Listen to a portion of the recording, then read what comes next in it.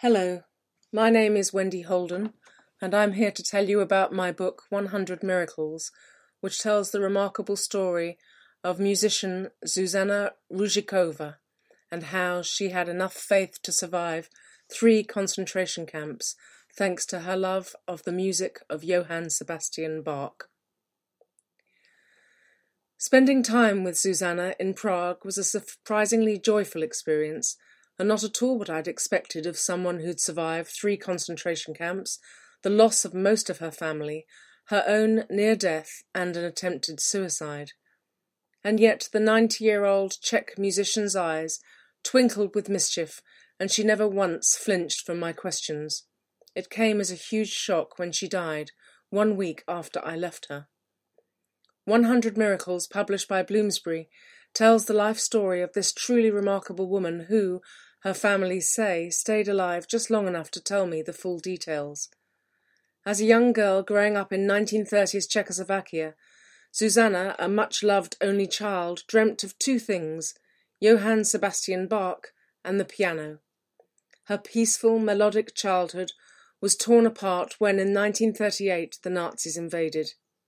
Uprooted from her home, transported from the Terezin ghetto to Auschwitz II-Birkenau, then to slave labour in Hamburg and ultimately to Bergen-Belsen, she was bereaved, starved and afflicted with crippling injuries to her musician's hands. The only thing that kept her sane was a small slip of paper printed with her favourite piece of music by Johann Sebastian Bach. She told me, "As long as I have music, then this is proof that beauty still exists in the world." These were the words she said as a 16-year-old piano prodigy in 1943, on the eve of being transported from the Czech ghetto, where most of her family had died, to the even more unimaginable horrors of Auschwitz. The works of Bach had especially moved her, and Bach became her second great love after her doting parents. It was Bach's English Suite No. 5 in E minor that she had played for the last time with the piano teacher who had so inspired her, before she and her family were rounded up by the Nazis and sent to hell. Allowed only a few kilos of luggage each, the young Zuzanna spurned the usual comforts of clothing or food in order to pack her little suitcase with sheet music in the hope that she might be able to play. The night before she and her mother were sent on to Auschwitz, she copied out her favourite section of the English Suite and slipped it into her pocket as a talisman. In the chaos of arriving at the notorious concentration camp, her precious snippet of hope flew from her fingers and spun away from her in a blizzard. Her mother, who'd been forcibly separated from her only child, heard Zuzanna's wail of distress, broke free from her guards and ran to grab the scrap and hand it back to her in what she believed would be her final, parting gift. This gesture accidentally saved her life, as the women with Zuzanna pulled her onto their departing truck, thus rescuing her from the bullets and the gas chambers. It was one of at least 100 miracles that Zuzanna said saved her and her mother from being murdered.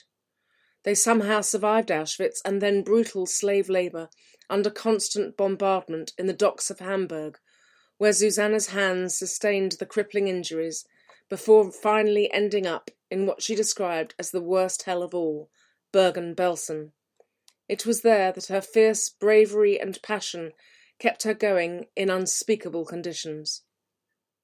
When the war finally ended, she and her mother were as close to death as they had ever been, traumatised, half-starved and stricken with typhus. Doctors from the British Royal Army Medical Corps were their next miracle, refusing to give up on the skinny Jewish girl and her desperately ill mother. After several months, the pair were finally well enough to return to their hometown of Pilsen, but found that they were homeless and destitute, with all their loved ones lost and their pre-war friends merciless. The war was far from over for them. When Zuzanna was told that she would never play professionally again because of her ruined hands, she took an overdose. Her mother found her just in time, and she was ultimately saved once more by the music of Bach, switching to the harpsichord on which he had composed most of his pieces and winning a coveted place in the Academy of Music. With the love and encouragement of her mother and the Czech composer Victor Kalabis, who sacrificed much to marry a Jew. Zuzanna defied all her doubters and became one of the 20th century's most renowned musicians and the first person on the planet to record the entire keyboard works of Bach. Her talent and charm should have made her a wealthy woman, feted by fellow musicians and conductors worldwide, but when a Stalinist regime took over her country, she endured a further 4 decades of anti-Semitism, persecution, poverty, and fear. To prevent her from defecting, the authorities held her mother and husband hostage in Prague, whilst accepting a gruelling schedule of engagements on her behalf, pushing her to perform around the world in order to pocket 80% of her earnings. It was only the miracle of the Velvet Revolution and the fall of communism in 1989 that finally released Zuzanna from her enslavement at the age of 62. For the next 17 years, until Victor's death in 2006, Zuzanna was finally able to travel freely and enjoy the global acclaim she so richly deserved. Her memoir, told for the first time in her own words before her death in 2017, is a profound and powerful testimony of the horrors of the Holocaust, as well as being a joyful celebration of art and of resistance. Above all, Zuzanna spent her life being ceaselessly reborn through her music, and said it was Bach who saved her. "He has sustained me through every trial of my life, and remained with me as a comfort in old age," she added. "I owe him my life. When people ask me what he means to me, I tell them Bach's music is order in chaos.